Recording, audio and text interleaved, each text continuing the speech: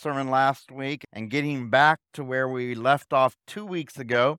I love the songs tonight because you redeem those songs that normally we hear with worldly words and transform that song into something that has true meaning. It's really beautiful. We left off last week at the end of chapter 13 in Matthew, but I want to go back just a couple of verses to verses 16 and 17. And this is a theme that we see in the book of, especially in the book of Matthew, but also here in chapter 13 as we've been looking at these various parables. And remember, chapter 13 is completely all about the parables that Jesus is sharing with his disciples and also those that have been gathering around listening to these parables. 10 of these parables are unique just to Matthew. It's really interesting how Matthew brings out these Jewish traits using these various parables. If you don't get one of them, if you don't understand one of them concerning the kingdom of heaven, hopefully you'll get at least some of them, whether it's agriculture or fishing or various common activities that people do to see these various imagery that we see in the parables. It says there in Matthew chapter 13, verse 16, "But blessed are your eyes, for they see, and your ears, for they hear. For assuredly I say to you that many prophets and righteous men desired to see what and did not see it, and to hear what you hear and did not hear it." And Father, tonight as we approach these parables, as we approach the words that you literally spoke on this earth, the words that prophets and men in the Old Testament and women in the Old Testament longed to hear, and yet right there in the midst, Emmanuel, God incarnate, is speaking to the crowds, is speaking to these common people there on the Sea of Galilee. And to hear the very words of God being foretold right in front of them, being fulfilled right in front of them, the speaking of parables, that even the Old Testament had to be fulfilled would happen, the miracles that took place that had to be fulfilled to prove that Jesus was the Messiah. And so, Father, tonight as we conclude this chapter and go into the very heart and emotions of Jesus Christ as he too has to deal with human things, human events, friendships that end and relatives that die and understanding that we too go through those same emotions that Jesus went through. And to see the perspective of Jesus, to see the perspective that we too need to have. And so, Lord, as we approach this text, as we approach your word, help us to be able to apply these things to our lives. The brokenhearted in this room, those of us here that are going through whether it's physical pain or emotional pain or even spiritual pain. Lord, right now that you would put your mighty hand upon the people in this room and those that may be watching online. That you would speak to us clearly, that your words would come forth with power, just as they did 2,000 years ago. We love you. In Jesus' name we pray. Amen. Aren't you glad that God's word is the same yesterday, today, and forever? And just as the Rebecca and Kat were singing tonight, all glory be to Christ. All glory be to Christ alone, right? And especially this time of year, it's easy to become selfish. It's easy to become, what happened to me? Why wasn't I recognized? Or why wasn't I considered? Or why didn't I get that certain thing? Or why did this happen to me? And it's so easy to get wrapped up, especially as we go into a new year. What is it like to realize that you can dedicate not just 2024, but even tomorrow, December 28th, to the Lord, or even the next hour, just to recognize I need to dedicate this time to the Lord and to see the Lord work in mighty ways. What Jesus is doing here is he's making these parables in such a way that the people can grasp them in their own common language, in their own common experiences as people here on the earth. Remember 2 weeks ago, we defined a parable as a principle that packs a powerful punch. It's one of those definitions, if you really think about it, that these are bite-sized images of the kingdom of heaven, trying to grasp something that's eternal in pictures that are temporary or pictures that we can grasp here on this earth. And again, if I don't understand one of the images, hopefully I can understand at least some of these images. And then you get to see this multifaceted gem really come to life. All these different views of the kingdom of heaven and how God is showing us the different perspectives here. We see in the various parables, it's the parable of the point, the purpose, the principle, and then the practical application. Every single one of these parables has a point, has a purpose, has a principle, and then it has a practical application to our own life. And then the other thing that we saw 2 weeks ago was that Jesus, or the kingdom of heaven, is always the central character. In fact, every single one of these parables in chapter 13 starts with the exact same phrase. The kingdom of heaven is, and then it gives a parable or an illustration or an image of what the kingdom of heaven is like. The last of these parables that we see here, and it's interesting because this is now going down to what the disciples literally do. Again, the kingdom of heaven is like a dragnet that was cast into the sea and gathered some of every kind. Now, this is not the 60s TV show. Okay, this is a big net. I had to actually look this up. I don't know if you've ever heard of a dragnet. This is an illustration of a dragnet. A dragnet isn't a fishing pole. It's not a net that a single person casts into the ocean. This is a huge net that required lots of people to use. In fact, it had to be put into the ocean and then pulled by a group of people, a village, if you will. A group of people had to pull this net because of the amount of fish and the amount of drag. That's why it's called a drag net, drag on the net. And so if you really even just try to imagine this, it defines itself, the word drag net. In verse 48, it continues on, which when it was full, they drew to shore, and they sat down and gathered the good into vessels, but threw the bad away. I'm sure you can see the illustration right there. The privilege of understanding what the kingdom of God is like. Now, the kingdom of God is the dragnet in this parable, okay? Now, what has to happen with a dragnet? The dragnet just can't be floating out there. What does it take to get the dragnet in? It's not a single person.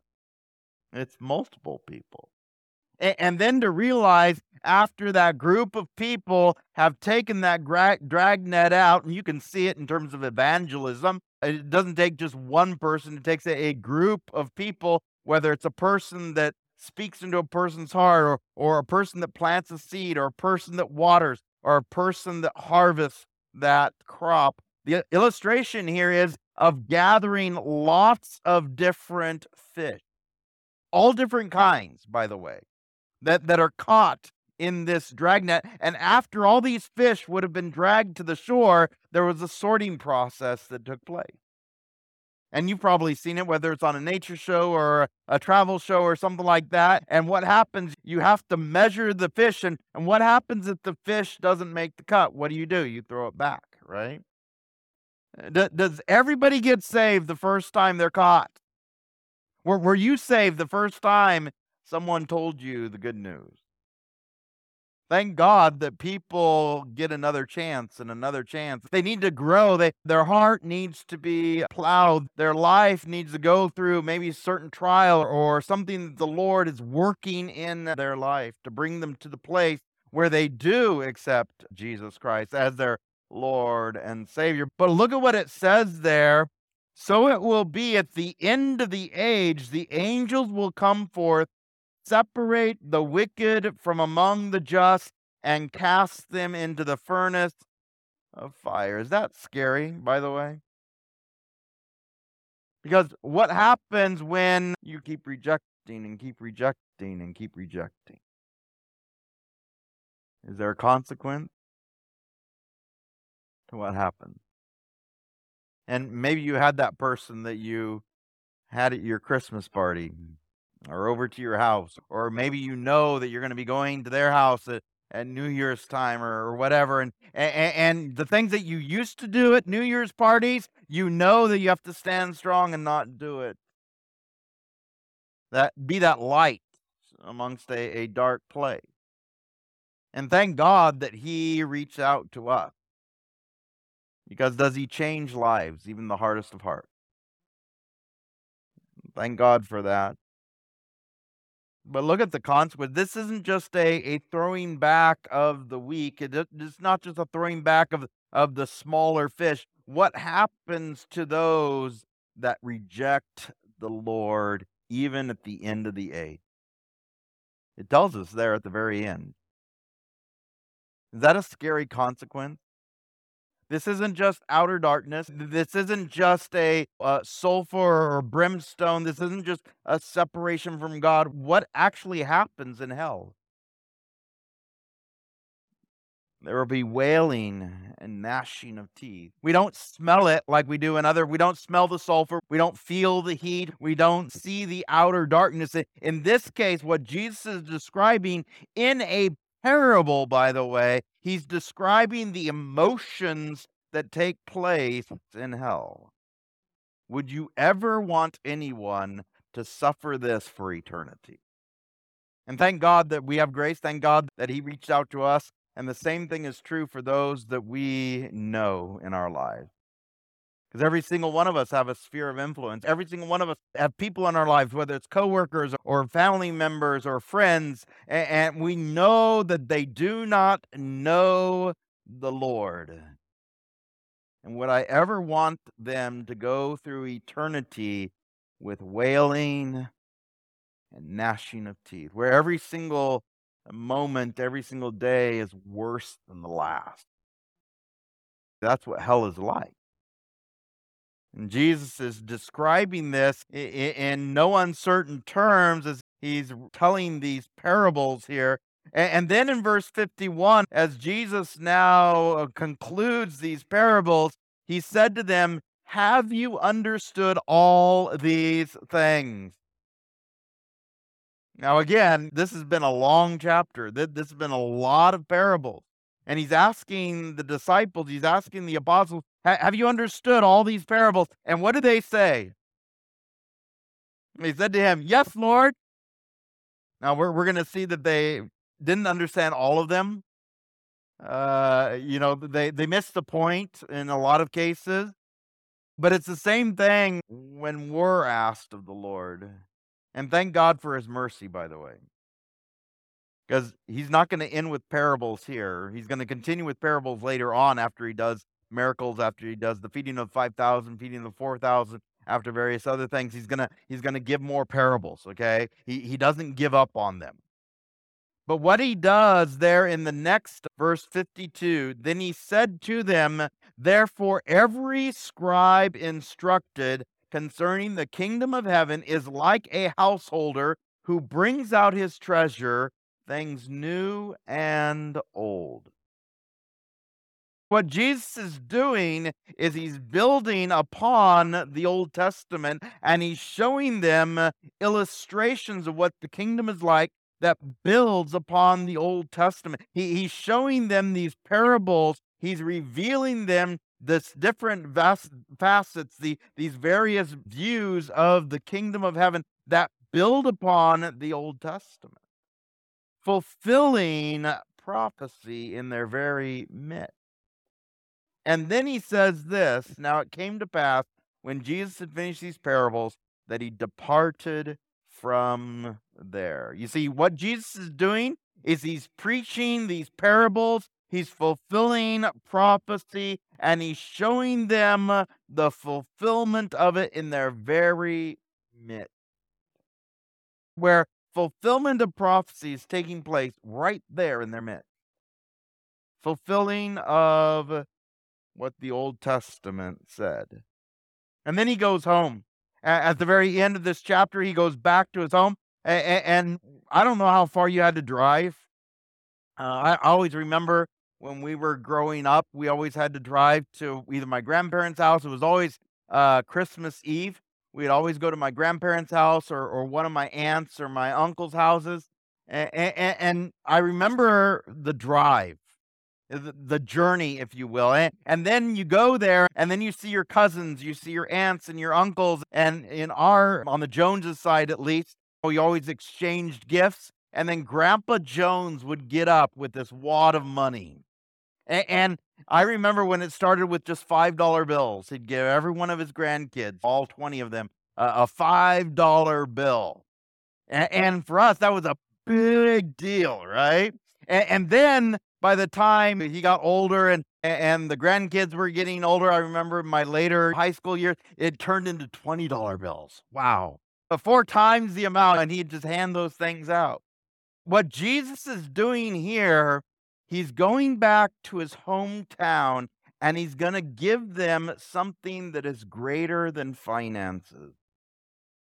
What Jesus has done is he's going back to Nazareth at this point, the place where he grew up. For 30 years, he lived and worked in this town. And now he's been gone for a certain amount of time. He's done miracles. He's preached the parables, the Beatitudes, all these various things that he's done. And now he goes back to his own country and he says this phrase that is so poignant. Look at what it says there in verse 54. When he had come to his own country, he taught them in their synagogue so that they were astonished and said, "Where did this man get this wisdom and these mighty works? Is this not the carpenter's son? Is not this mother or his mother called Mary, and his brothers James, Joseph, Simon, and Judas, and his sisters, are they not all with us?" Now, this is interesting because if you count the number of siblings that Jesus had, Jesus was the oldest of at least 7 kids. Jesus plus his 4 brothers plus at least 2 sisters, because it's in the plural. So that means he was the oldest of at least 7 kids of Joseph and Mary. And what do they say there? All these siblings are living in Nazareth. Everybody knows this family. And they're astonished at what Jesus is doing. But Jesus says this. Verse 57, so they were offended at him. But Jesus said to them, a prophet is not without honor except in his own country and in his own house. How were you treated this Christmas? Maybe you came with a desire to tell someone about Jesus and you were rejected. Jesus was rejected the same exact way by his own countrymen, his own relatives, the people that he grew up with as well. You see, what Jesus is doing here is he's showing us that just like us in this world, he experienced rejection to the deepest degree. And we're going to see later on these emotions that Jesus has to struggle with because he's 100% human, yes, fully God, but he also experiences what it is like to be rejected as a person. And do you know why he went through those things? Do you know why he experienced rejection? First of all, to fulfill prophecy, but also so that we could come to him and know that there's an advocate who has gone through the exact same things that we have gone through. The exact same thing. And aren't you glad that you have someone that you can go to who is also, even to a deeper degree than us, a deeper degree than we will ever go through, that there's someone that we can go to and say, Lord, I need your help in this situation. I need your encouragement. I need your consolation. I need your grace and your mercy. It's interesting if you really look and these are parallels, by the way. You read the last two paragraphs in chapter 13, and you read the last paragraph in chapter 14, and hopefully we'll get there today. They're exact opposites. You see what's going to happen to the people in Nazareth. They're going to reject Jesus. But then at the end of chapter 14, in a totally different town, the town of Gennesaret, they're going to accept him. Because Jesus is rejected in his own town, but in other places that are in the same area, the Sea of Galilee area, people are going to love him. They're going to want to hear the message. They can't get enough.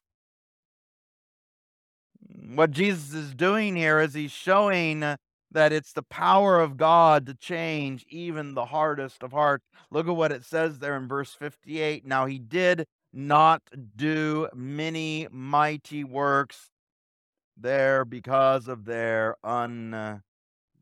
He was rejected by his own countrymen, his own family. The people whom Jesus grew up with were envious of his success and the miracle. What does a hard heart do to miracles that can take place? Where it can be right in front of your very eyes and you're blind to it. And all of us know a person like that. We can see it. Thank God we got the Holy Spirit. But that blind eyes, those hard hearts, those stiff necks, who's the only one that can change that person? The only one. It's God.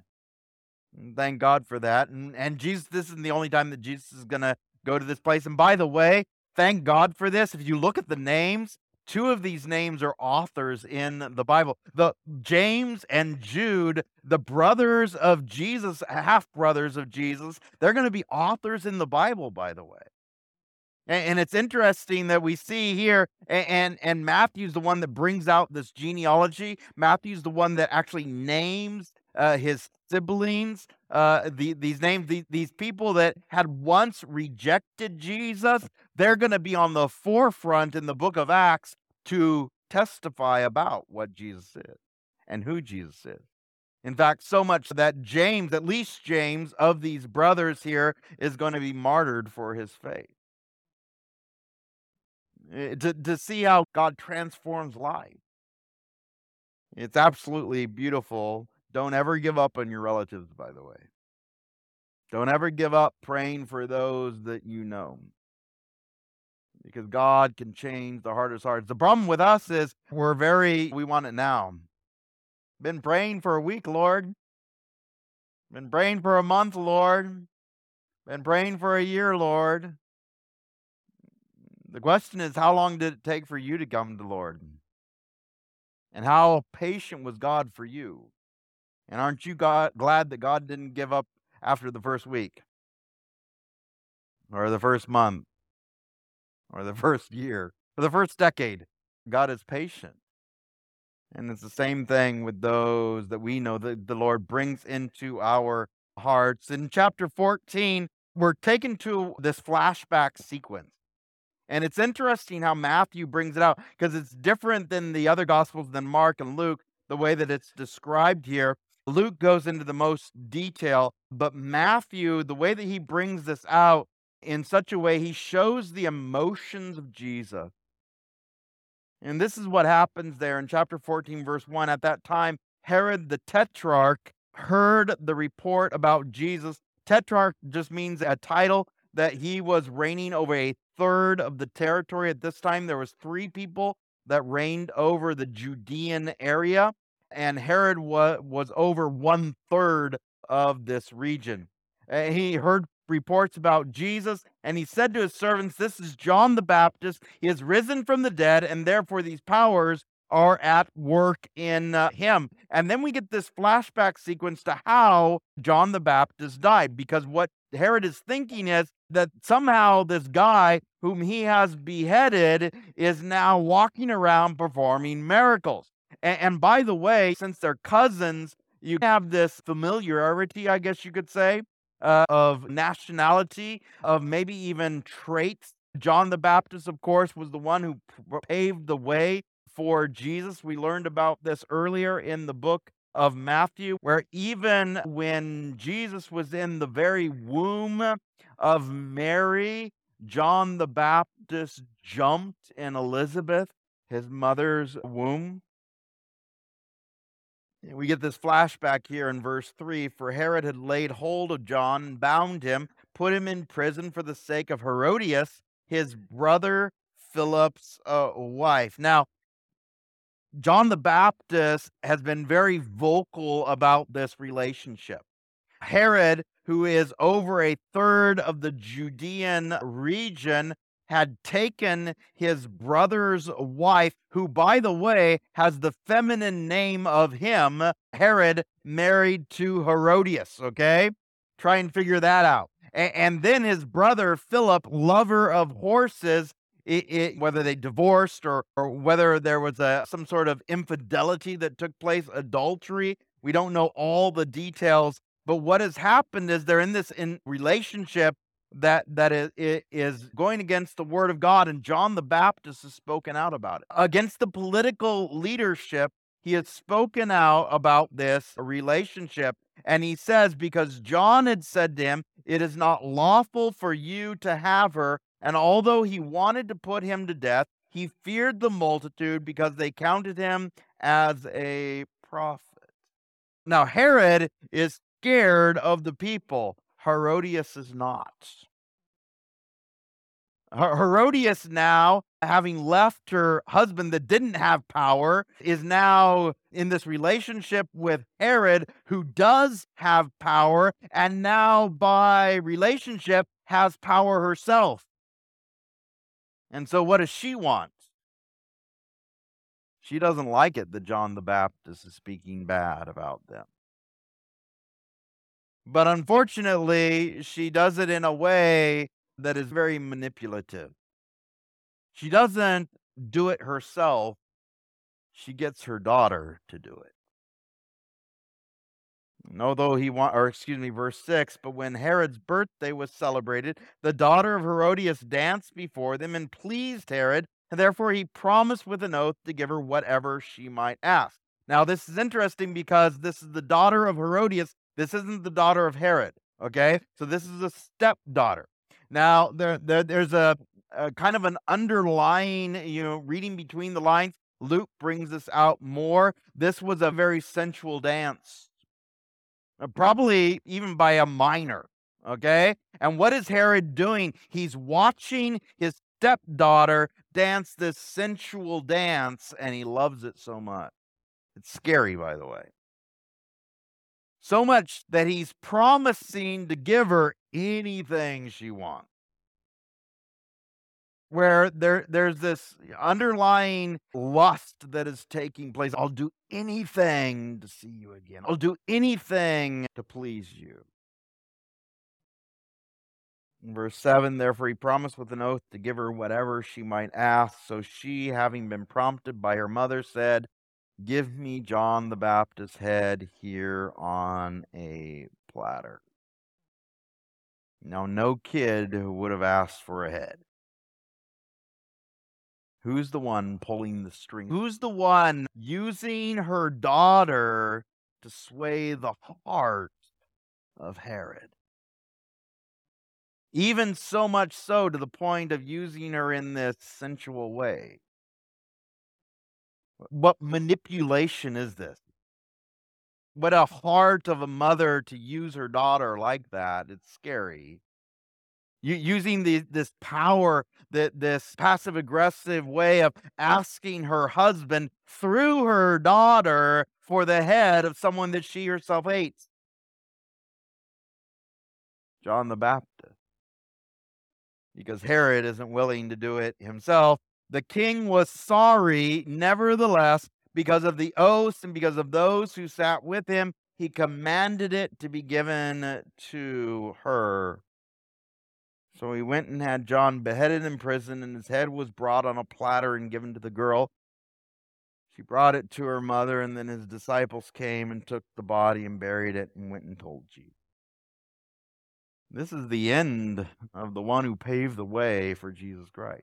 This is the end of the one who was crying in the wilderness. This is the end of the one whom Jesus himself gave a sermon about just a couple of chapters before. This was Jesus' cousin.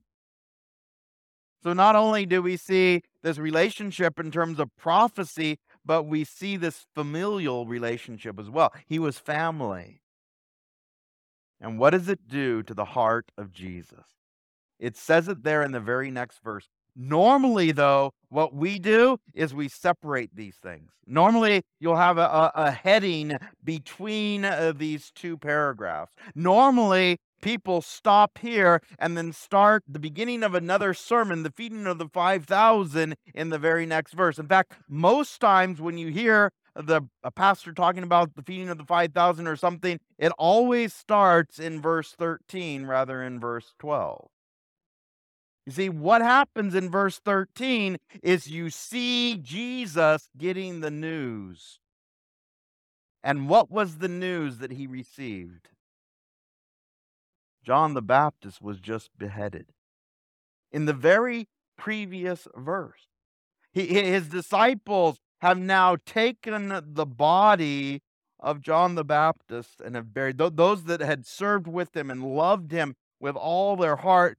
By the way, those same guys, at least two of them were now apostles of Jesus Christ, James and Andrew, at least two.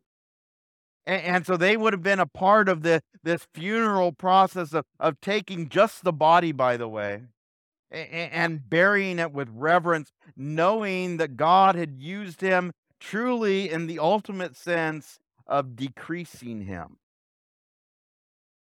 so that Jesus would increase, literally to the point of giving up his own life for the gospel. And then it says in verse 13, when Jesus heard it, what did he just hear? Now, normally we just skip over these 4 words. No, normally we don't think about this. We just concentrate on the feeding of the 5,000, okay?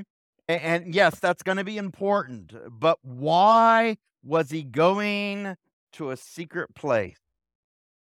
Why was he going by himself to a secret area? His cousin had just died. The one who literally was foretold would prepare the way for Jesus Christ has just died. And what does Jesus want to do? He wants to be alone. He wants to cry. He wants to mourn. See, these are real human emotions that Jesus is going through. First, the rejection by his own countrymen. And then now, literally losing the one that he ministered with. They used to share areas along the Jordan River. They used to baptize in these various places, the ministries that they had. John the Baptist baptized Jesus. They knew each other before they were born, by the way. Isn't that interesting? Alfredo brought this to my attention. They might have even had holidays together. They might have even played together as cousins. They might have even done these things as families together.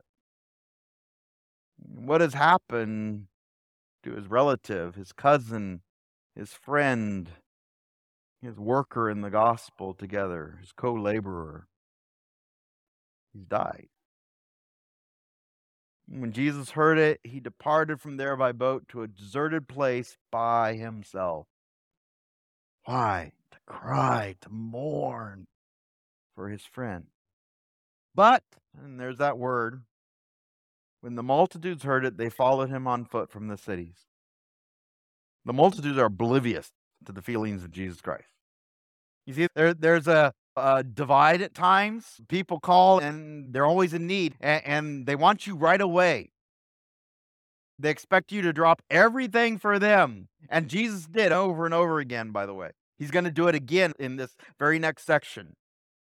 But do you think Jesus was mourning and crying for a reason? Do you think Jesus experienced emotions like we go through?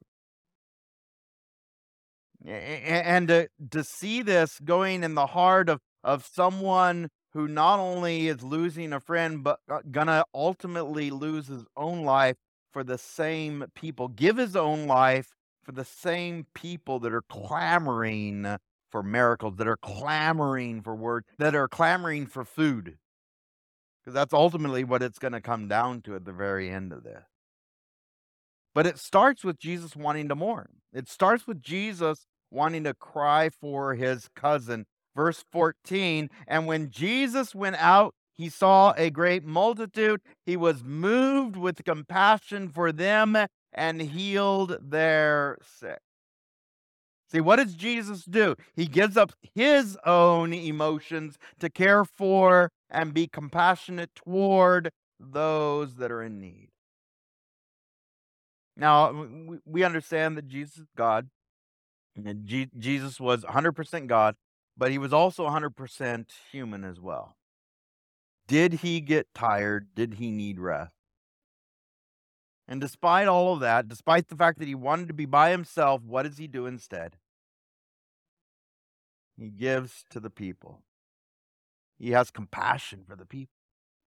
He sees these thousands and thousands of people that want to have their needs met, right? Just like us, by the way. We're very good at it.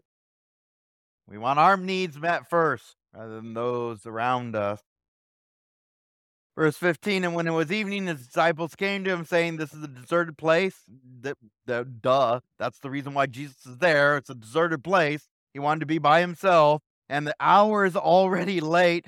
Send the multitudes away that they may go into the villages and buy themselves food. Now, we're very critical of the apostles at times, and Jesus is going to point this out too.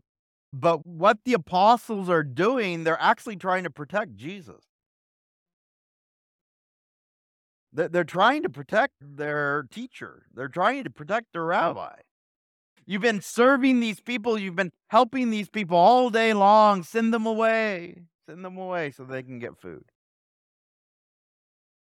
But Jesus said to them, they do not need to go away.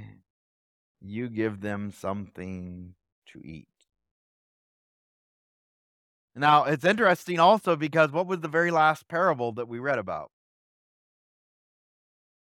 The dragnet, remember?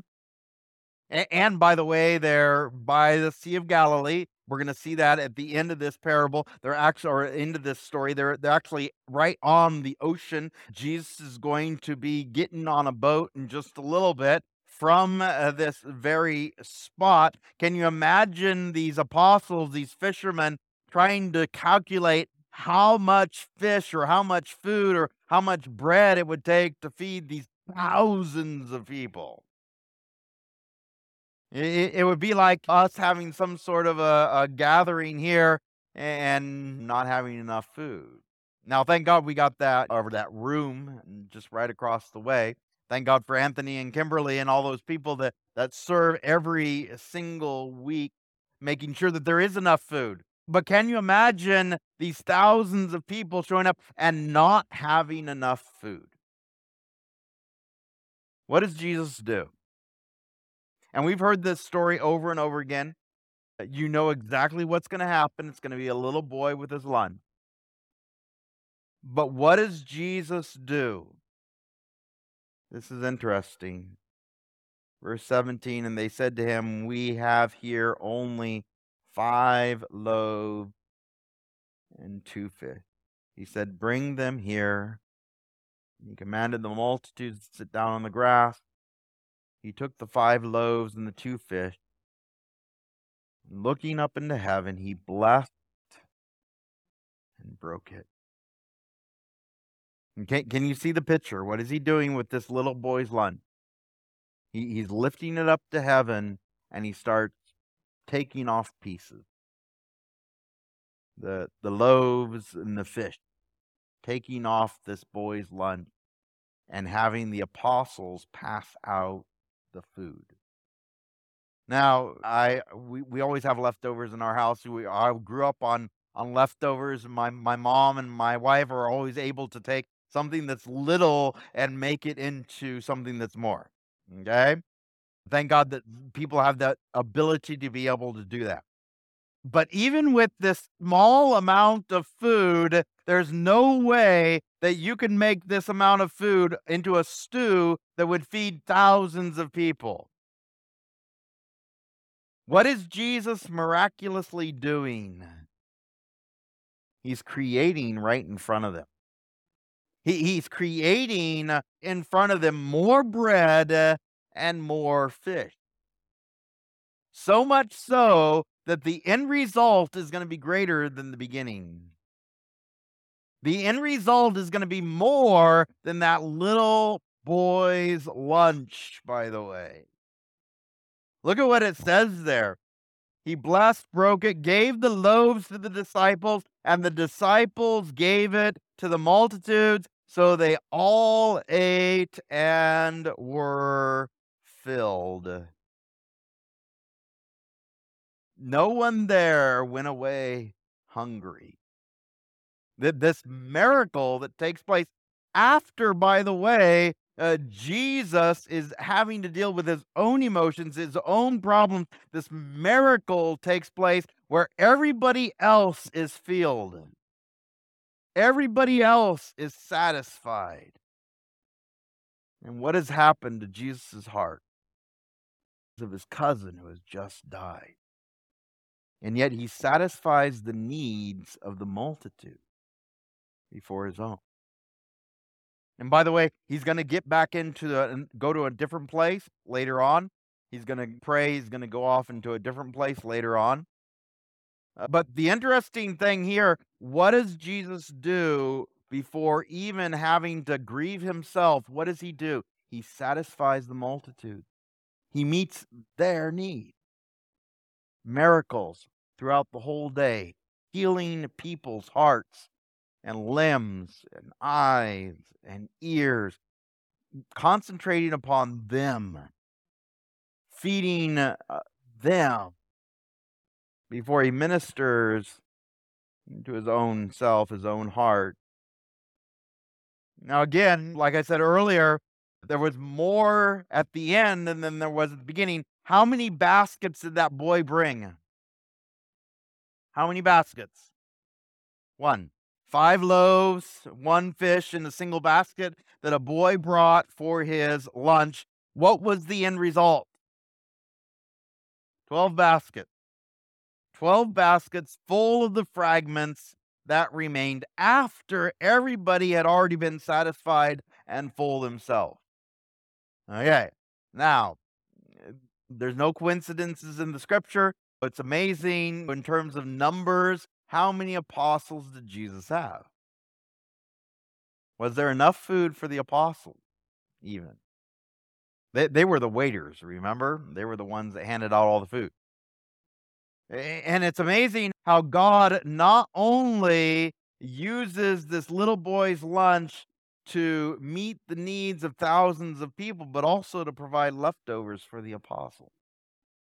So that they could, when they get back onto the boat, by the way, in the very next paragraph, also have food for themselves. Does God always think of us? And even the unspoken requests that we may have, that we might not even know that we need, by the way. Jesus always sees the heart of the people. Even though Jesus was in mourning, he still met the physical needs of the oblivious people. They didn't even know he was going through this, by the way. And this is our God. This is the one that we serve. And we're called to be imitators, by the way. And it's so easy for us to want our needs met first. We want other people to meet our needs. We want God to meet our needs. How many times does God want us to give up those immediate needs that we have to reach out to someone who is also going through a hard time? This is the heart of God. This is the heart of Jesus. In fact, in the very next section here. And again, this is another very familiar story. Normally, again, we start in verse 22 here. Normally, this is an isolated event, normally in a sermon. Normally, we think of this as an isolated event, but it takes place right after the feeding of the 5,000. Right after this miracle takes place, right after Jesus himself had been seeking a deserted place to go to, immediately Jesus made his disciples get into the boat, go before him to the other side, while he sent the multitudes away.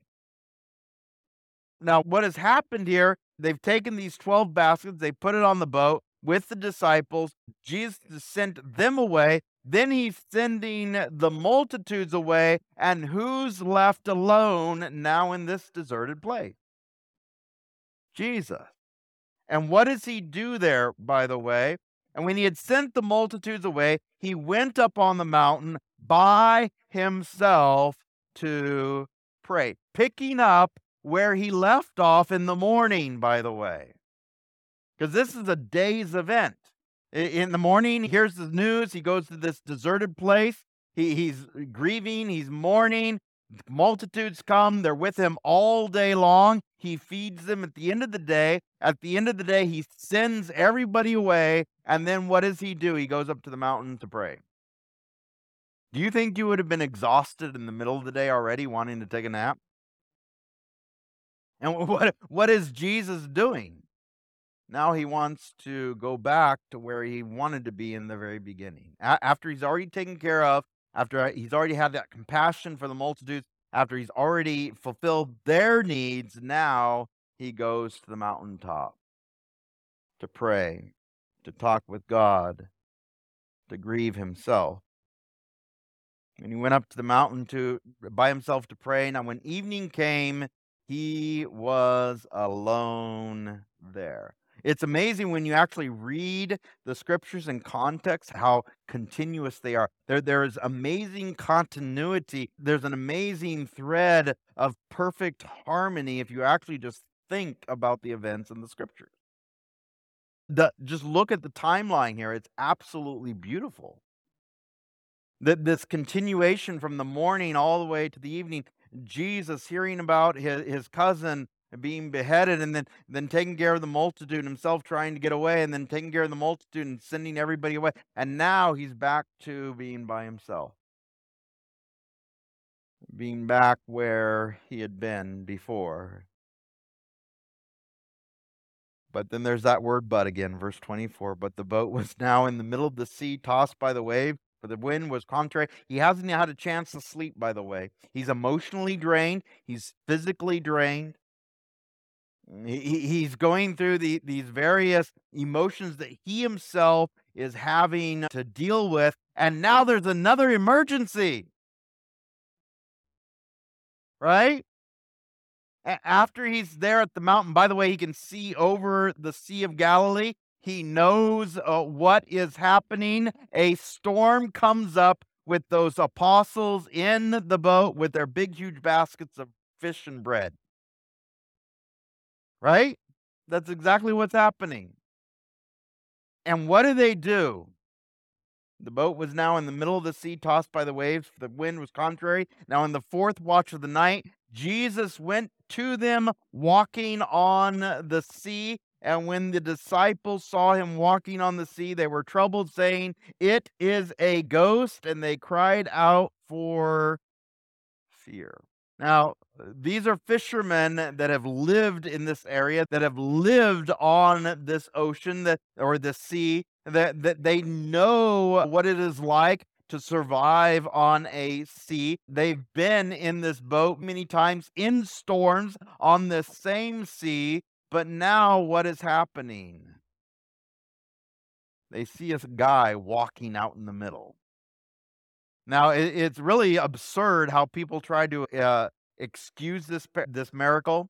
It's absurd if you look at how people try to explain away this miracle. There is no way that there's stones out in the middle that Jesus is walking on. There's no way that there's some sort of a shoal where there's a bank that comes out where Jesus is actually walking on sand. No. They're out in the middle of the sea where the disciples are actually in a boat that is floating out in the middle of this sea, and Jesus is walking on water, proving himself the one who created that same sea, the one who created those same storms and wind, the one who created the water that he was walking on. Going against all these hardened sailors' common sense, if you will. Their own, what they understand in terms of fishing on the sea. What is Jesus doing? He's doing something miraculous. Again, at the end of this long day, now he's going to reach out to his apostles. And it's, again, this story, you've heard it many times, but when you read it tonight or when you read it this week, look at it from the point of the perspective of this whole chapter, this continuous day that is taking place. Because what the disciples see baffles their comprehension. How can this be that a person is walking on the water? How can this be? And one of them gets out. And we're always hard on the one that gets out. And we never think about the ones that stayed in the boat, stayed in safety. So hopefully he'll come back next week and we'll get to go through this. Hopefully you'll read this chapter. I pray that you have an amazing end of your year, and the Lord would bless your new year. I hope to see you at least before then. The privilege that we have, especially as we go through the scriptures, is make that commitment, especially not waiting for the beginning of the new year. Don't wait for the beginning of the new year. Start now to read your scriptures. Start now to make that promise. I'm planning on reading a chapter a day or 3 chapters a day or getting through the Bible in a year, whatever it is. Don't wait until the first, okay? Because then you'll get a head start, by the way, too, which is really cool. But God bless you. Dear Father, I thank you so much for the privilege that we have, especially as we end this new year or end this year of 2023. And whether it was a good year or a hard year or a mixed year, whatever it was, Lord, I ask that you would help us to remember as we sang that Jude doxology that was literally taken from the book of Jude, and to know that one of these brothers of Jesus would have even been remembering these things as he remembers what the Israelites, and we too can remember the things that have happened this previous year and then look forward to what you're going to do in the new year. And just as Jesus is by example showing the apostles, showing the oblivious crowds, he himself having to deal with these human emotions, and now he's revealing his divinity to the apostles as he's walking on water. And so, Lord, we thank you for the miraculous that you do. We thank you so much for meeting our need, our physical needs, the food that we need. But more than that, we thank you for the spiritual fulfillment in our own lives. Because those things that are temporary, we're going to need them again tomorrow. But Lord, we thank you that you came to this earth, you died for us so that we could have eternal life, that we could have life with you forever, ever, and ever. So I thank you for these, my friends and my family. I ask you bless them tonight. Use us for your glory. In Jesus' name we pray. Amen.